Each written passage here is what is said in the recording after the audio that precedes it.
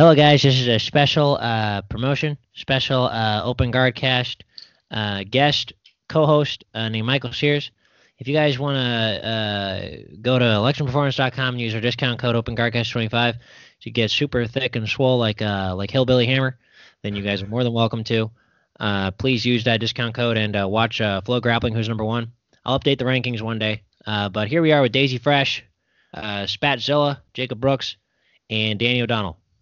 So my name is actually Jake Watson, and that was not Michael Sears. Ha, got you. You guys got fooled. So we're here, Open GuardCast number 72, I believe, joined by Danny O'Donnell, and we are here, with Jacob Brooks. So Jacob, thank you so much for coming on the show. We're really excited to have you. You and I remember I saw you guys at Pan Am's and not American Nationals. I know I saw Alejandro at American Nationals, but I saw you and your lovely wife at Pan Am's, and it was great to see you guys there. We haven't talked since then, but it's good to have you on, man. What's up, guys? What's going on? Yeah, I just I've developed that Michael Sears impression over I trained. You definitely got to work on it. I got to work on it. Michael Sears. Work on Michael Sears. Sorry. Nah, I know he's. I don't hang around Michael Sears too much. He doesn't like that I have an impression of him neither. He's a great guy, man. He's an absolutely great guy. He's done a lot of stuff on us, and he's been hanging out with us before we were anything. You know what I mean? So He's from the Chicago area. He's a good dude, man. He does a lot of good stuff for the sport. Oh yeah, no, I just tease him. I think it's good. A little bull busting every now and again ain't a bad thing. I think I seen you last at it was Pans. Now I remember, yeah. And then I'm not sure if I seen you at American Nationals. I think I might have seen you walking around. You're pretty tall, so it's hard to miss you. But were you at American Nationals? Yeah, I was. Yeah, we only competed in no-gi though. So did you do no-gi or just the gi? Only the gi. That's why I saw Alejandro. Yeah, because he was there the day before. He might have been the day before. Yeah, I was coaching there as well, but we were on opposite side of the mats. He covered a couple people. His brother competed for the first time in the gi. And then we had Chad compete, one of our masters guys, and then someone from just a good friend of ours from our affiliate gym down there that competed. So not many, but we had a whole crew with the no-gi stuff. That's awesome. All right, dang. Well, to get started, I like to ask this question first. I know that the float grappling team has put together an amazing and captivating coverage of Daisy Fresh, and I remember the very first time I ever found out anything about you guys was Heath. I had a very serious conversation with Heath at Nogi Pan Am's in 2019, and he was like, "Listen, dude, you have to understand that Andrew only eats orange chicken and drinks Monster Energy drinks." And I was like, Are you kidding me? And he was like, "No, I'm not kidding. I've tried to get him to stop and he just won't. That's what he eats." And I thought he was kidding. There was no way that Andrew Wiltsey, who is super talented and a high level athlete, ate like that. I eat orange chicken and I feel like my stomach is actually anthropomorphizes into a hateful person and is hurting me from the inside. Where the line between addiction and devotion is drawn, but he's definitely a devoted man to orange chicken and monsters, that's for sure. It's ridiculous. He'll beat your ass either way, no matter what the fuck he eats. I think he could beat your ass and he'll still roll the same. He's built different from other people. He's special. Oh, I bet. But I remember when Flo started doing the Daisy Fresh stuff, I was like, man, these guys are all you guys have this amazing camaraderie and this you guys are truly a very tight knit family, and it's super cool to see. But I have to one thing that I got to think is man, to get to a place like Daisy Fresh, a very special gym like Daisy Fresh, how did you even come to know the guys? How did you get started in jiu-jitsu? I want to hear the story. I got you, man. Yeah.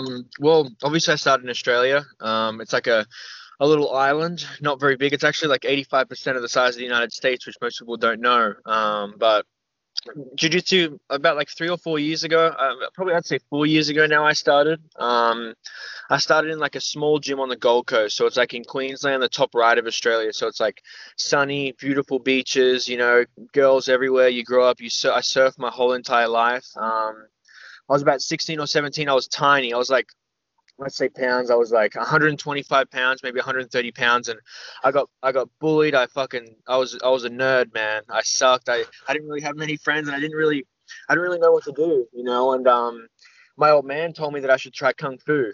And I was like, yeah, that looks real. That's going to help me defend myself. These guys throwing karate chops around. And I went into a kung fu school and I was like, what the fuck are these guys wearing? You know, and they're wearing gis and they're rolling around on the ground. And I was like, this shit does not look like kung fu, you know? And I watched a bunch of Bruce Lee stuff and I thought that's what I'd be doing. But I met a guy named Yoshi. His name's Yoshi Hasegawa. He's a black belt, a Barbosa black belt actually from like old school Brazil times. He's under like Hey Diego, like Carlson Gracie style.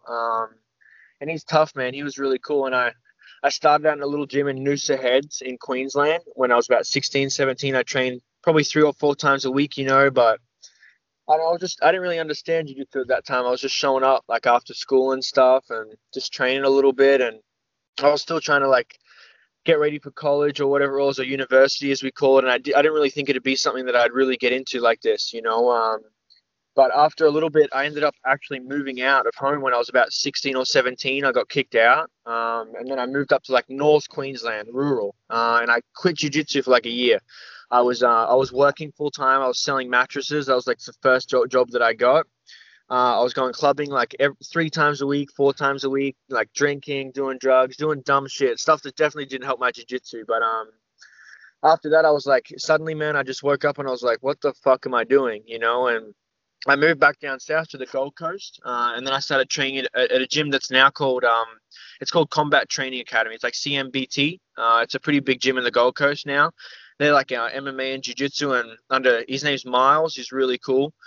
And I trained there for a little bit, and I actually got Orlando Sanchez over for a seminar. So he was in Sydney, and I messaged him, and he sent me a big message back in capital letters telling me, ADCC champ, motherfucking this, motherfucking that, excuse my language. And he actually came out for a seminar, and I just really liked him, man. You know, he was crazy, but he told me that the world championships were going. This was around June, like 2016, and he told me that the world championships were going on. And I was like, man, look, I train 3 times a week. I'm going to go to the worlds and I'm going to win. You know, that makes complete sense. So I walked in and I was working pretty much like 60, 70 hours a week at this mattress place. You know, I was like a pretty top tier salesman, and I worked my way in to like a pretty decent position. And eventually I was like, I walked in after I had the seminar with Orlando, and he told me that I could come to Los Angeles at his gym in Pasadena, and I could compete at the Worlds, and I could stay with him, and I really should get a chance to train out there. And I walked in and told my boss, and I was like, I can't really do this anymore. I booked a flight to LA in 2 weeks. I'm going to leave.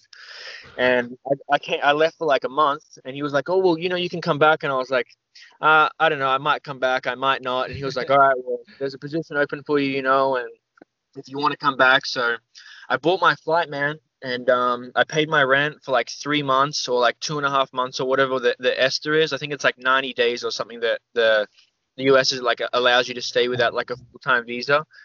And then like a week and a half later, I packed my bags, and everyone at the gym said like, see you later to me. And I went out there, and I met Orlando. He came and picked me up from the LA airport, and he's nice. I think he was in like a Cadillac or something at that stage, and he was blaring like rap music. And he took me to the gym, man. And when I went back to the gym, there was this dude sitting in the corner, and he was sitting against the corner. He was facing the wall with a giant tablet, and he was playing this little dot game on his phone, and it was actually Bird, and he was the first one that I met. And I walked over to the corner. I tried to talk to him, and he just stared at me, and he just nodded his head, and then he just looked back at his tablet and didn't say anything else to me. It took him a little bit to get used to talking to people, you know. And then after a little bit, we kind of became friends, and he told me about where he's from and how he sleeps on the mat and this little place in Illinois. And I didn't really understand anything about where it was. You know, I thought that palm trees and sunny places were everywhere in the United States. I just had no concept of what this place was, you know. So I trained with Orlando a little bit there, and I had some roles with Bird. And I think I got there about a week before the Worlds were starting. So, you know, everyone was gearing up to get ready for like a pretty big world championship. Like everyone has their camps and stuff like that. Training gets pretty hard. But I just didn't know what training was, man. You know, the gym that I came from, we taught a little bit of technique, and we rolled like 2 or 3 times, you know, and I had absolutely no concept of what it really took to win at the highest level, whether it be like opens or the worlds and stuff like that. You really have to be like a top tier athlete to come close to winning something like that. And I eventually competed the next week, and I got armbarred in like 45 seconds by some dude that sucked. And I cried, and I walked over to Orlando and was like crying, and he's like, don't fucking cry, you know, like this should, you should be happy. You've had the opportunity at like 18 or 17 or whatever age I was to know like what it takes to be like a world champion. This should be a lesson for you. So, and it's funny, the week that was coming up to it, Heath and the guys came down and they stayed at Orlando's, and he's a really busy guy. He was running off teaching at all these academies. He's got 5 or 6 gyms, and I had some free time then. I was a little nervous. I didn't really know where to go, and so I was sitting in the corner and playing on my phone or whatever. And Heath was a brown belt at the time. And he came up to me and super polite, and I was so taken aback by like the way he sounded, like compared from like an LA accent to like the Midwest. I didn't even know what he said to me the first time. I was like staring at his mouth the whole time, and I just couldn't believe how he sounded, And he told me where they came from, and he's like, yeah, this is Andrew, and he was a blue belt at the time, and then Bird was I think a blue belt as well. And he brought these white belts with him, and I just got beat down so bad. Like these white belts, man, they just like Toriandered me to death, like side to side, passed me maybe 15 times a roll, like just like shoved my face into the mat. When they're on their back, they were like grabbing my nose and like digging their fists into my chin and throwing me around, dude. And I got beat up by everyone from the crew. I just got put through the ringer, as they say, like in a washing machine. And I was like, who the fuck are these guys? Like, what the fuck are they doing, man? And Bird would help me with a few stuff like during the week, and I realized that he knew a lot. You know what I mean? He could just like coax, and he was just beating everyone up and eating panda and loving LA. So. And then he's like, look, man, why don't you come out with us? So they were going to show you all, but I just didn't know what that was at the time, and I was like, I guess I'll just go to this random company, I just didn't really understand it, So he took me with the guys. He took me in the van. He did what he does with everyone, you know what I mean? Treats them like family, treats them like a real dude no matter what.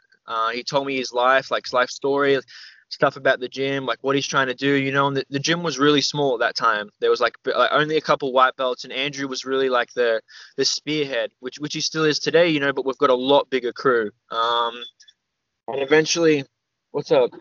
And eventually then, I hung around with them, and then we did the worlds and stuff together, and I was like, man, I really like these guys, and I loved Orlando's gym as well, and I was like, I think I'm going to come back, but I stayed for like 2 months, I think it was, in LA. They left after like 2-3 weeks. They left Andrew there. They stranded him there. It was hilarious. It's so funny. He still talks about it today. He's really cranky about it. But when he got left there, he was teaching me some good stuff, But that's it. That's like a small story of how I met Heath and the guys, That's fantastic. Yeah, that's a crazy story. So I feel like when you left, you had that good job going. Like your boss told you that you would have it if you wanted to come back.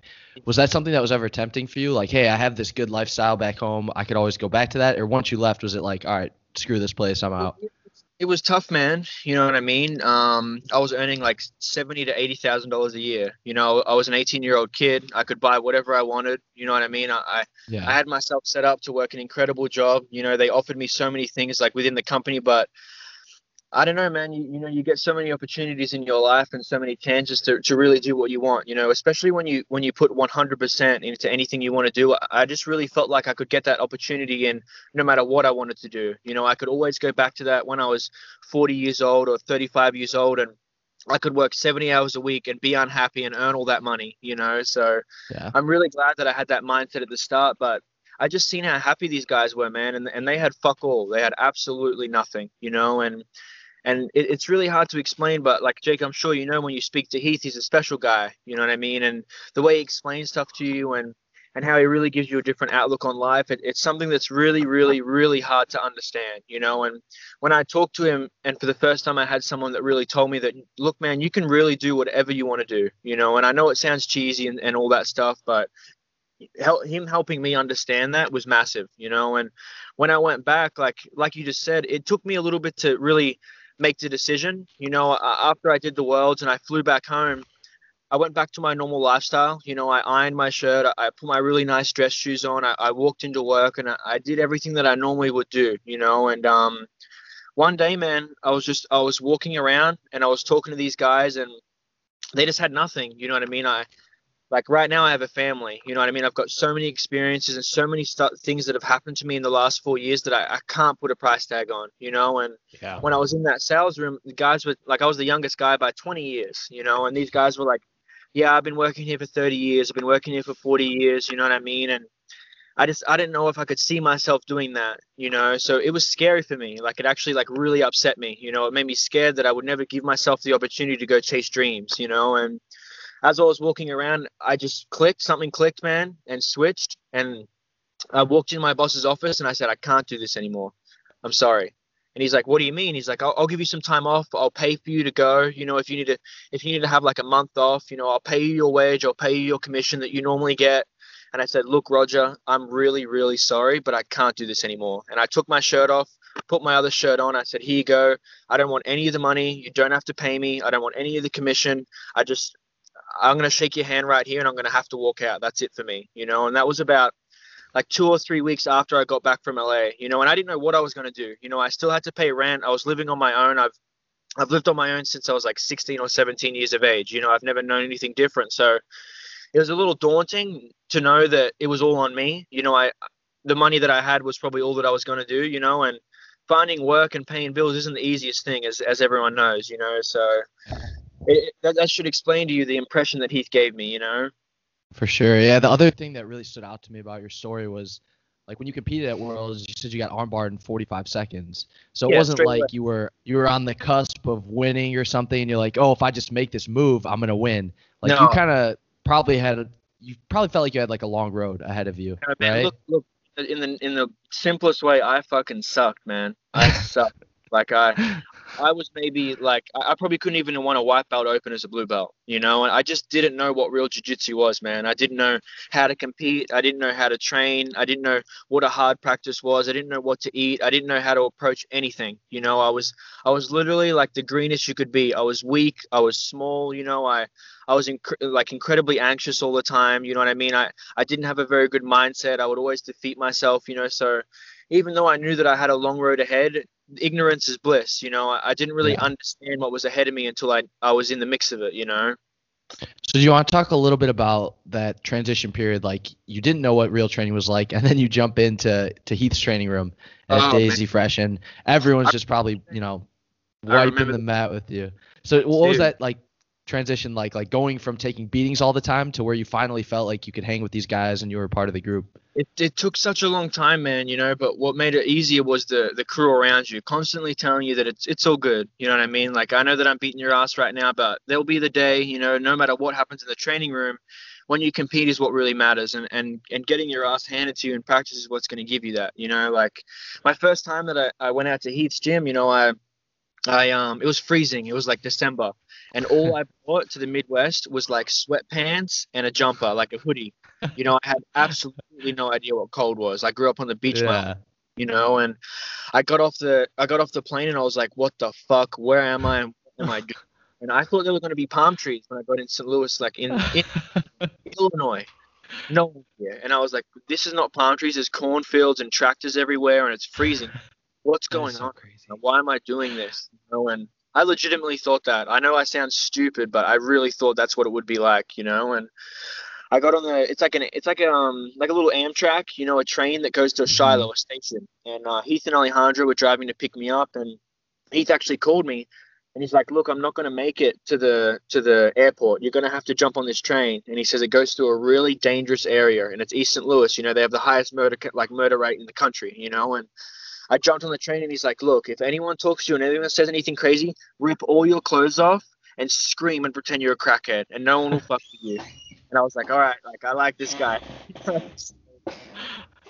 I got on this train and we went through and I stopped at the stops, and the first stop wasn't too bad, you know, and I was like, oh yeah, this can't be that bad, you know. And then the second stop, I was like, oh, okay, you know, some wild people are getting here. And then the third stop was in the middle of East St. Louis, and the doors open, and there was 50 people outside, and like 4 fights going on. Everyone was throwing hands. They're like world star, screaming all this stuff, and these dudes on the train were throwing dice on the ground, and they were trying to get me to like pay them money. And this guy came up to me with CDs, and he was like, what's up, man? What's good? You know, I got this new track, man. He's like, you want to buy it? It's like $10, you know. And I was like, nah, man, I don't have any money. You know, I only have like Australian currency. He's like, nah, man, I mean, I got these tracks, you know, you want to hear it? And I was like, no, I mean, like, I can't pay you right now. I sorry, you know. He's like, oh, damn, dog, you know. And then this little kid came up to me. He was like 14, man. And he was like, had dice. He's like, you want to shoot some dice?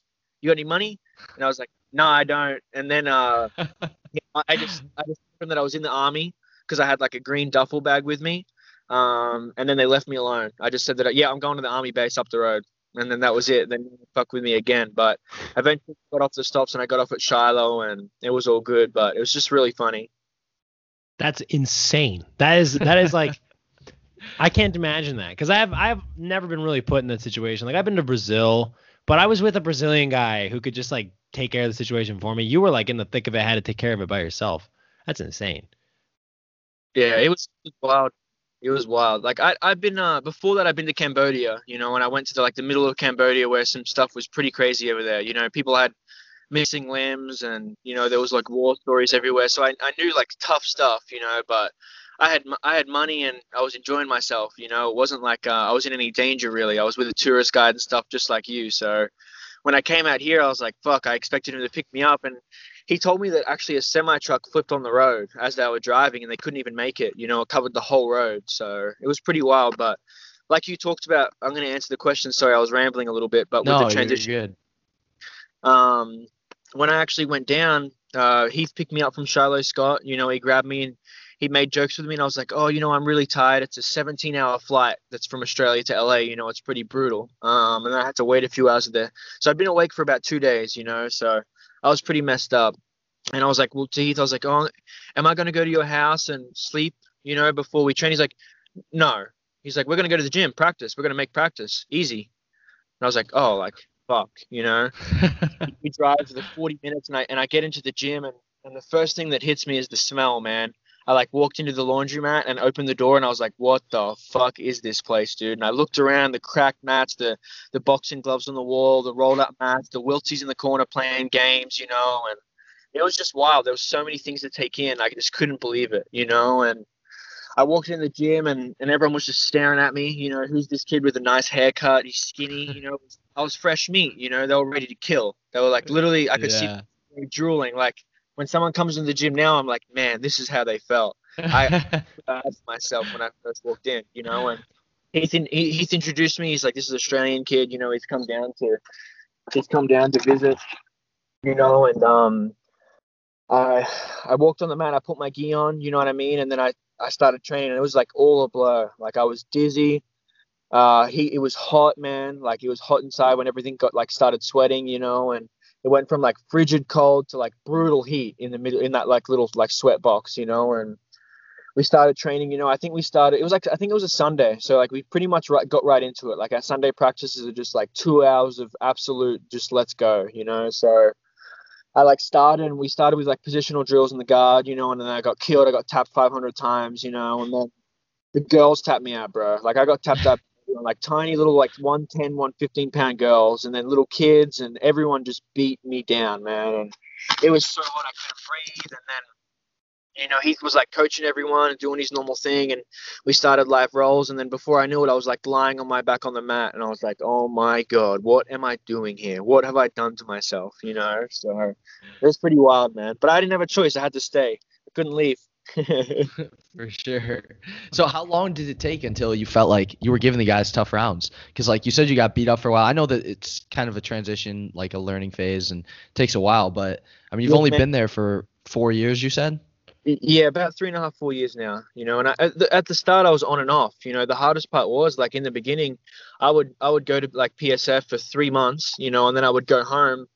I would barely train, you know, and then I would come back to this. The hardest part of the start for the first like 3 to 6 months was like just getting used to the training. So like it took me 6 solid months, like plus even because I had to go back and forward. So I'd say a year to even get my body used to the training. You know, I used to be so fucked up from practice.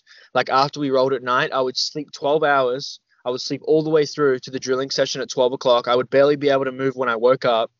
I would drill and then I would sleep for 3 hours before night class. We would train and then I would sleep for 12 hours. And that's all I would do for the first 6 months. Like I didn't want to go anywhere. I could barely stand up after the practices. Like my hands hurt so bad from grabbing the gear and the drilling, and my mind was so shot and so beat down just from like, you know, jiu-jitsu is funny, man. You know what I mean? Like you have to have this mental toughness about you all the time, you know, and we go through our ups and downs with because practice is tough sometimes. Sometimes you do good and sometimes you don't do good, you know, and it took me a while to understand that that's not an indication of how you're going to compete, you know, but when you don't know that, it's tough, you know, when you think that you're going to see a clear progression in your jiu-jitsu and you realize that it's like if a toddler got a pencil and drew all over the page, that's about what it's going to be like.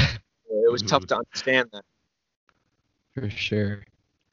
My goodness, you've had an interesting, very interesting start in jiu-jitsu.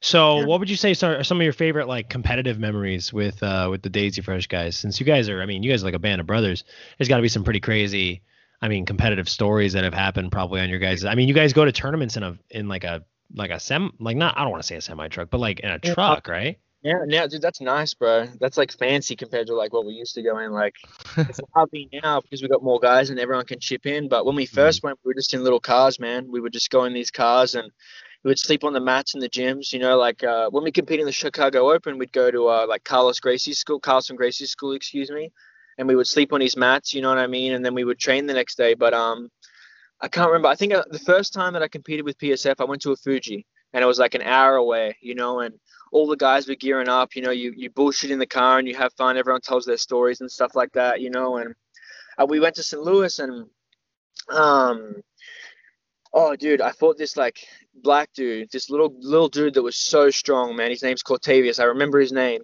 And I put him in close guard and Heath was like, all right, you know, like set up your triangle. He was coaching me and I put him in a triangle and he picked me up above his head like Rampage and boom, like slammed my head. It was like the worst thing ever. And then this is when I knew that Heath was different. And I stopped and I was like, okay, he's going to DQ the match. And Heath was like, don't fucking DQ him. Don't DQ him. Continue the match. Fuck that. He's like, we ain't scared of shit. Continue the match. Let's go. And so I was like, all right, like, thanks for asking me. But I was like I guess we're doing this, you know. And I put him back in close guard, put him in a triangle, and he picks me up above his head and goes, boom, second time, slams you on my fucking head. And this time I just continue, you know, I finish the triangle or whatever. And I talked to Heath about it after, and he's like, look, man, he said, we're different. We ain't like that. He said, we're going to finish the match. You know, we're not trying to take a DQ. We're trying to win, you know, and you're going to show them that you're not scared. It doesn't matter what the fuck happens. We're ready for anything. We're ready for it at any time, and we're ready to go. He said, and I was like, all right, then, coach, put me in. That's pretty awesome. There's been some weird, like, have you ever had a story like that, Danny? Like something that like you weren't really in control of? I've been banned. So when I was a kid, I competed in a kickboxing tournament, and I got a bunch of blood on my body, and my dad was like, he took a picture, and then he was like, that's awesome, and then we got banned from the tournament series for life. Like they were like, you cannot come back here, and I was like, that's like the only time I've ever been in the situation I think in tournament, other than one time I got headbutt in tournament because the guy got mad at me, and for the sake of keeping the names. So he's my buddy now, but yeah, he went crazy and called me a bunch of mean names and headbutt me in the chest during the fight. But I feel like the situations like that are few and far between. Have you ever had a situation, Danny, in tournament where like it was just super uncomfortable and you didn't know what to do? Not really, to be honest. Nothing like that. Nothing like your guys' stories. So I'm pretty lucky. Well, I still feel like my story is not as crazy as Jacob's. That's and you guys all have your own awesome, unique personalities too. Like Alejandro has like this, he's really, that guy's, not only is he really funny, but I see him sprinting before fights. Like he is like running up and down, getting crazy warmed up before he goes. But I'm going to ask you guys, do you guys feel that you want to compete more in the gi only, more in no gi only, or do you guys kind of do both as a gym? We do both, man. I think we're like one of the only gyms at the highest level that like 95 to like 100% of our guys like do gi and no gi. You know, like our practices are really mixed up. We're trying to compete at the highest level of both. You know, I think we're a little bit better at no gi just because we wrestle a lot. We're really rough, and we're really mean, so that mixes really well with no gi.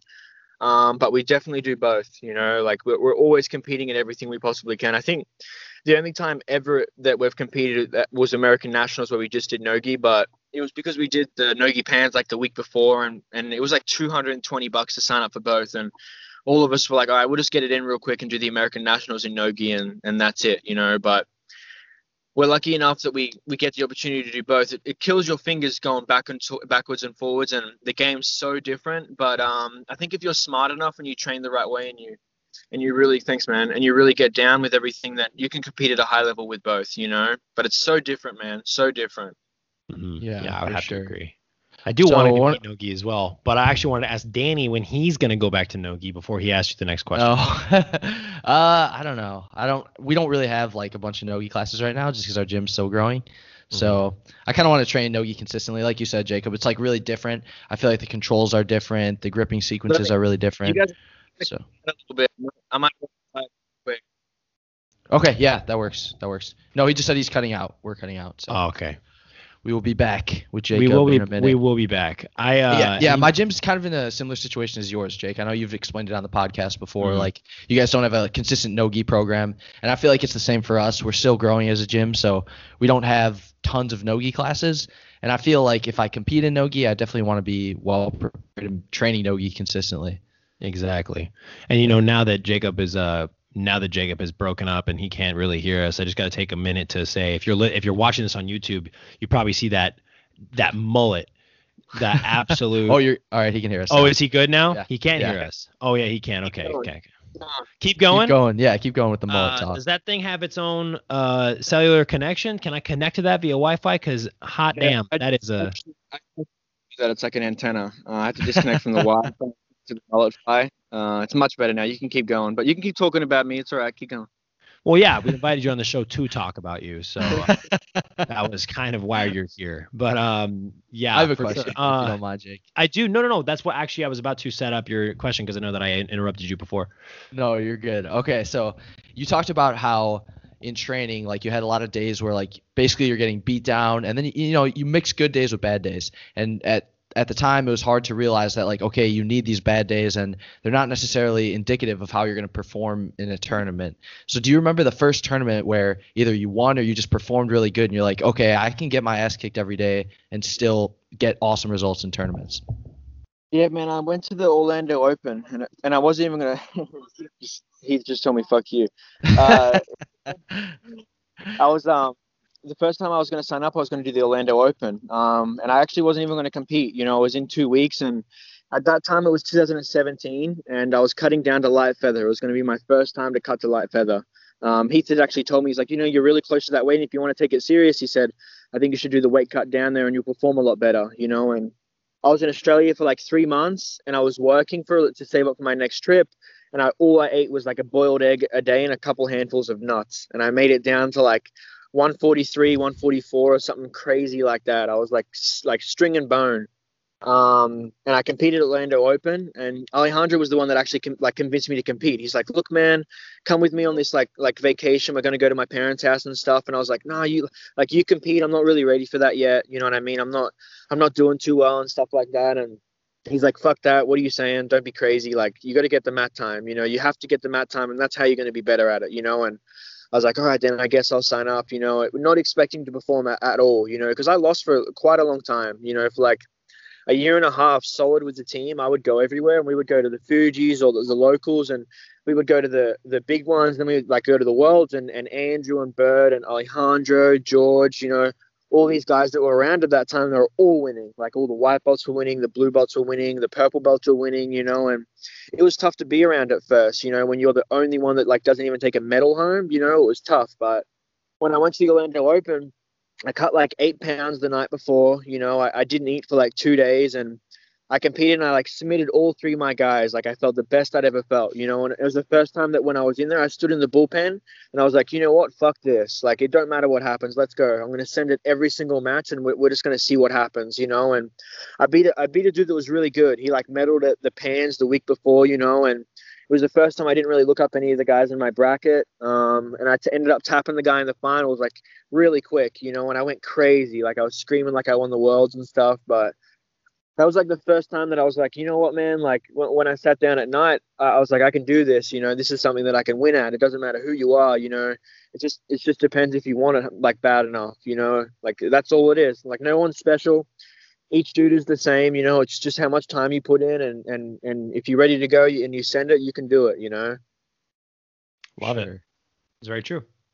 So you talked about like no one's I really like what you just said at the end. Like no one's special. It's just about how much time you put in, all that type of stuff. So like, do you feel like because obviously you have to put a lot of time in as like an adult competitor, but if you're putting that much time in, you're probably kind of messing your body up a little bit. Like it's not like a long-term view a lot of times. Would you agree with that, first of all? Yeah, absolutely. But anything you do like that, anything you do, you're going to get a giant reward out of it, but it has to come from somewhere. You got to pay the piper at some time, and it regardless, like when people like work high level jobs, they sacrifice sleep, they sacrifice their family, they sacrifice something, no matter what you do. If you're trying to be like a 1%er at it, if you're trying to be the absolute top tier of the sport or the field you're in, no matter what you do, you're going to have to sacrifice somewhere, whether it's your body, whether it's your mind, whether it's your, like I said, family, whether it's your downtime. It's got to come from somewhere, So I know people say a lot, like, you're crazy for doing this to your body, you're crazy for this, you're crazy for that, but we're all going to end up being 70, 80, or 90 in a fucking wheelchair being taken care of by someone, So I didn't give a shit. Very true. Yeah. It's not about the amount of days you have. It's what you do with the days you got. Right. Yeah. Shit. Let's go. Right.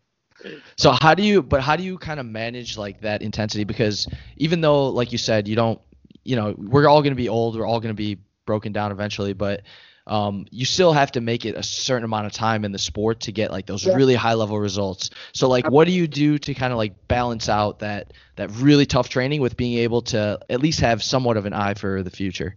You gotta balance it, man. I'm not trying to just like train every single day and burn myself into the ground. Like Heath is a really like what's the word? He's a brutal coach. You know what I mean? He really wants to get the most out of you. He's wringing the towel for everything that's got. But he also understands the other side of it, and I think that's what makes him great at the same time. And he knows when we need a mental break. He knows when our training needs to slow down a little bit, and he knows when we need to separate ourselves from the jiu-jitsu for a little bit to get a balance. Otherwise you just get completely encompassed, and then you just don't want to do it anymore. It's like those wrestlers that wrestle Division 1 all their life. It's like they have something like a 80% rate where they don't finish their degrees or something crazy like that. You know what I mean? And that just shows that they get burnt out. So I think for myself, like solely, of course, for the body and stuff, I stretch as much as I can. I do a lot of rehab work whenever we have injuries and stuff like that. I'm constantly like working out and trying to make sure my body's as healthy as it can possibly be to get completely destroyed, But I think mental and physical is really important to balance out, especially with jiu-jitsu. Maybe mental more than anything, because you're constantly in your head telling yourself, I need to be better, I need to do this, I need to be perfect at this, I need to add this to my game. Like nothing is ever enough in jiu-jitsu. Every single time you finish a practice, I'm like, fuck, I wish I did this. Like, damn, I wish I could do this. I wish I was as good as this guy. I wish I would do what this guy does, So I think for myself that I really try to like focus like on my own journey, you know what I mean? And do everything I possibly can that's going to make me healthy and make me perform correctly and take whatever I can from everyone else, but understand that the decisions I make and the choices I make, they're going to be my own results then. If I'm just picking and choosing from everything else and just going crazy, I'm not really going to be able to withstand that or hold that, I'm going to go crazy, man. For sure. So like kind of in line with that, like to get that mental break, I imagine it's kind of hard, like living in the gym, being surrounded by all the guys in the gym all the time. Like, do you have anything that you're able to do to kind of like, I don't want to say like distance yourself, but like to get your mind clear and off of training, since you're always like surrounded by it and surrounded by the people who you do it with? Yeah, people ask us that a lot, like the guys that I'm with right now, I've probably been with them every single day for the last 2 years. Every single day. I mean, every day. People ask us that a lot. Like, is there any time that you get to yourself? And when I pee and poop, maybe, like that's. But honestly, dude, I think the biggest joy and the biggest part of getting away from training is hanging out with your friends and being around the people that love the most. So for sure. When I get to spend time with Alejandro. What's up? Hey. What's going on? We'll get you on later. Don't he's coming on next time.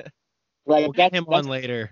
That's the stuff that makes jiu-jitsu easier. You know what I mean? You laugh, you have fun with your friends, you joke around, you eat a little bit of panda, you play some games, you drink a Monster, like whatever. You know what I mean? Like, that's the balance you need, man. When you sit around and you bullshit and you just talk about having fun and going out, we travel, man. We hike, we hang out together, we bond, you know what I mean?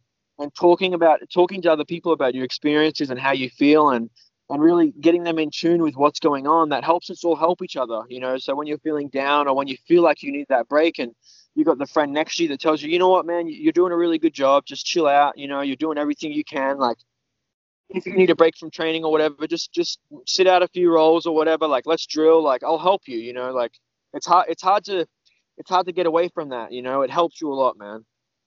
For sure. I think a lot of gyms like kind of have this saying like, oh, we're a family or whatnot. But I mean, you guys like are truly a family, like spending so much time around each other, helping each other. Like you just said, you even know like when each other's moods are up or down and trying to help each other through that. So I think that's something that really separates you guys from other academies, is just like how close you are as a group. It's huge, man. And that also means that when we're practicing and when we're training, there's no ego, you know, because we all want each other to get better. And don't get me wrong, we're trying to kill each other on the mats. Like I want to rip Alejandro's head off, but I love him, you know. So for sure, it makes it a better training environment as well. When you're all trying to get it together and no one's trying to be better than anyone else, it's like it's that beautiful mix, and it creates like some incredible stuff. It's like an amazing ingredients to make the like most beautiful cake in the world. You know what I mean? Like you just couldn't ask for anything better to get results. You know, constant support, constant information, like constant stuff like being told to you to make you a better person on the mat and off the mat. Like it's impossible to find that, man. So hard. For sure. I think a lot of jiu-jitsu gyms have in a way, like I've been very inspired by your guys' example of just like how you treat each other and the camaraderie you have. You know what I mean? You guys are the example of like, I mean, we preach this on the show all the time. I come from I've been training at the same gym since I was 12, and I've grown a lot with my brothers in my gym. In the same way that you guys, I mean, you guys train with each other and you guys are killing it. And it's because you guys build each other up and you guys support each other and train very hard within your academy, and you trust in Heath and the plan that he has for you guys, as well as your guys' own plans. So I think that's a good example that a lot of young people who are like, maybe I need to go train at a gym, but I'm uncomfortable. No, just like, dude, do what makes you happy. Be around people who believe in you and want to see you succeed, and you're going to succeed. Yeah, loyalty breeds success, man. It's true. You know, it's something that I don't know if it's a saying or whatever, but I really feel like it's true. You know, like you said, you've been in the same gym for a long time, and I'm sure that you'll do anything for your coach and anything for your students, you know, whether that means you taking a step back and them having the spotlight for a little bit, or you just giving them the gi or giving him something. You know, I'm 100% positive that you'll do something like that, you know. And if you can't do that and you don't have the ability to take a step back or sacrifice something for your brother or your sister or someone around you, then it's just not going to mesh very well. You know, you're just not going to be happy, you know? Yeah, for sure. So one thing that you mentioned too is like how tight knit you guys are, and being able to like sacrifice for each other. So do you feel like sometimes you get like more nervous and more happy or more sad when you watch your friends compete versus yourself? I get fucking terrified when I watch people compete, dude. I'm like biting my nails and like I look like I'm a crackhead when I'm watching people. I freak out, dude. I absolutely freak out. You know, it's because you just don't want them to lose, man. You know, and losing don't matter. Don't get me wrong. You know, it is what it is. Medals don't mean shit at the end of the day, but it's good to win, you know. And when I see people compete, it makes me nervous, especially because when you're around them all the time and you experience the hard work they put in, you just want to see them succeed, you know. For sure. Oh, I get so nervous though, so nervous, especially when Andrew competes. I don't know why, dude. He's a weird fucker, you know. But I get so nervous when he competes. I'm the same. I get like almost terrified when I watch my teammates compete sometimes. Like I have to change my shirt because I'm sweating so much, like crazy stuff. Crazy. So we know you're teaching in a little bit. So Jake, did you have any more questions for Jacob before we let him go? You know, man, I don't. I just want to wish you all the best, dude. I'm definitely very proud of you guys and the Daisy Fresh. I love you guys, and seeing your guys' journey and the awesome stuff you're doing makes me very happy. Like I said, I've known Andrew since I was blue belt. Me and him competed in the same divisions, and I met him back then. And you guys are all A-okay in my book. So, dude, God bless you. I don't have any more questions. It was awesome to hear your story. I mean, at the end of the day, we like bringing people on and hearing stories, and I feel like I learned a lot just by listening to the journey that you've had, and I feel like a lot of the Daisy Fresh guys can speak of the same. So talk to Alejandro. Tell him we said that if he loses any more hair, then I'm gonna start calling him. Better not say that, bro. He'll get on your ass. Don't be Hey, saying it's not even. It's Daisy Fresh, dude. He's not Mr. Clean. He's Mr. Almost Clean. You know what I mean? So. I know. Don't be like that. Come on. No, I'm kidding. Come on. I love Alejandro. Are you kidding? I see him at every tournament. I talk to Alejandro at every tournament. Tell Alejandro I love him, honestly. I was just trying to do a little bit of ball busting as before. And everyone says really good stuff about you guys. You know, like Jake, we see you guys competing a lot and succeeding at black belt, which is huge, man, especially for an American dude. You know, and it's just really cool to see, man. It's really cool to see people succeed. It's I think a lot of people get caught up in the whole jiu-jitsu thing and this gym and that gym, and the beauty of this and the beauty of being friends is that, like, no matter what team you're from, no matter what fucking like rank you are, that everyone wants to see each other compete and do well, you know. So yeah, we love you guys, man. Like, I'll talk to Alejandro, make sure he gets on here, but thanks so much for having me. You guys are bad. Yeah. I owe you guys. Next tournament we're all at, I'm gonna come out and I'm gonna eat Panda Express with you guys. 100%. Come out, stay in the gym, come train a little bit, see what's up. So I'm from Chicago, not too far from you guys. So when I go home, I'll try and check you guys out. And you know, the guys, they have a place too, so you don't have to sleep on the mats if you don't want to. But there'll be a nice place for you to stay, and we'll cuddle you to sleep at night if you want to.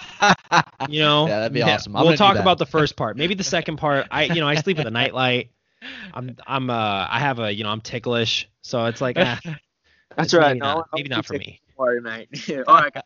I'll catch you later. All right, you guys have a nice night. Yeah. All right. Thank you very much. You be good, man. See you later. You too. Bye. Peace. All right, ladies and gentlemen. We're still recording. We are still recording. So hey, so you know what? No, I know that. We have to do our proper outro. Thank our proper sponsors. Ladies and gentlemen, that was Jakob Brooks at Spatchzilla, SPATCH Zilla, ZILLA. He has beautiful hair, and he moved across the world to train with the best and become a world champion at Pedigo Submission Fighting. If you don't know them, then you're probably not on Instagram following the jiu-jitsu scene. They have a lot of different things. We want to thank Michael Sears and the team at Flow Grappling for covering their journey. They are so fun to watch, and we want to thank you guys for listening to yet another episode of the Open GuardCast. This was episode 72. We are chugging right along. If you think you can stop us, you're dead wrong. That was a rhyme. And let's do the election performance outro. So, ladies and gentlemen, remember, I'm running out of ways to tell you guys about election performance. If you guys want to get thicker, meaner, leaner, and swoller than the thickest, meanest, leanest guy you know, then you have to use our discount code. There is no other way around it. Open GuardCast 25. If you want to sound like Alex Turner, you're going to have to take extensive classes through me for $150 an hour. And if you want to look like Danny, you can't, because he's the handsomest guy I know. So we want to thank Matakaba BJJ, Marcio Andre Academy, Chofet Cryo, High Tier Photography. You can use my discount code for Break New Ground to get a sick, nasty gi. Jake Watson, capital J, capital W, no spaces, for 10% off. Thank you to whoever recently used that discount code and bought a gi. Luis messaged me and was like, hey, someone used your discount code. I'm like, Luis, you handsome devil. Thank you. And also we want to thank Agro Brand, because Agro Brand Eddie does just an amazing job with all the graphic design work. He has an amazing clothing line, and he designed the Open GuardCast logo. And there may be another Open GuardCast logo coming soon. There may or may not be. Danny, don't you dare do that to me. I swear. There is. So there's going to be some new designs. So no way. Are you kidding me? Yeah. Oh, dude, you just yep. I didn't hear about that. I literally, this is my first time hearing about that, and now I'm really excited. I'm happy. I'm a happy guy right now. And you know what, you guys, now that I'm in such a good mood, why don't you guys, I'm going to do this for you guys. I'm in such a good mood. I'm going to tell you guys to please leave us a review on iTunes and Spotify, and to watch us on YouTube. We're trying to get those YouTube views up. It's kind of interesting to be able to look at the guests that we have. They're all handsome. I don't know what happened to where you guys don't watch the YouTube and see how handsome these guests are. We have never missed. Every one of our guests have either been handsome or beautiful. And we just want to thank all you guys. We love you. And now that I have ran out of things to ramble on, I will give the floor to Danny O'Donnell. Yeah, I just want to remind you guys one more thing. So Jake announced it on his Instagram a couple weeks back, but he's going to be recording an instructional. Not going to reveal the topic. I don't know if he has yet, but I'll leave that to him. You have? Okay. Yeah, I've talked about it. Single leg X. So I'm going to be teaching single leg X on bottom and top with a few little bonuses in there. A few little, I'm going to be teaching a lot of ways to get under the leg.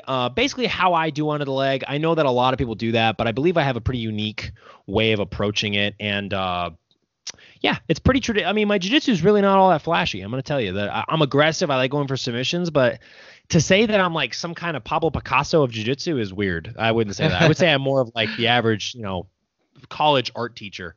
Really fundamental, really grounded, good at teaching, but come on, like, let's not get too carried away and call me some freaking messiah. yeah, it'll be pretty fundamental stuff. I'm really excited to do it. There's going to be some defenses in there too for some classic problems that you run into whenever you're in single leg X, and some a proper way to do a footlock, since a lot of people don't do it. In my opinion, just the most fundamental way that, if it ain't broke, don't fix it. So yeah, hopefully you guys learn how to do some footlocks, do some sweeps from single leg X, and learn how to escape it. And I'm really, really, really, really, really excited. It's going to be awesome. So we'll definitely keep you guys posted. We'll definitely let you know when it's up on the website, available for purchase, all that type of stuff. I'm sure Jake will have a lot more to say about it, like after he does the recording. But we'll probably do an episode on that experience, to be honest, just what that's like. But yeah, anything else, Jake, before I take us out? Man, no. just look. I'm looking at my reflection in the Skype mirror of this just sick Levi kind of shirt that I got from Walmart for like $15. Yeah, Jake's got a jean jacket on right now. I'm really jealous. Now, I'm Christian, but this has increased my sex appeal by like at least 80%, at least. And like, you're lowballing it. Dude, I got a neck beard going on right now. I have a sorry excuse for a beard, and my hair is in desperate need of a grooming, but the jacket makes up for it. People don't even look at the hair. They look at the jacket, and they look at the frame on which the jacket rests, and they go, hot damn.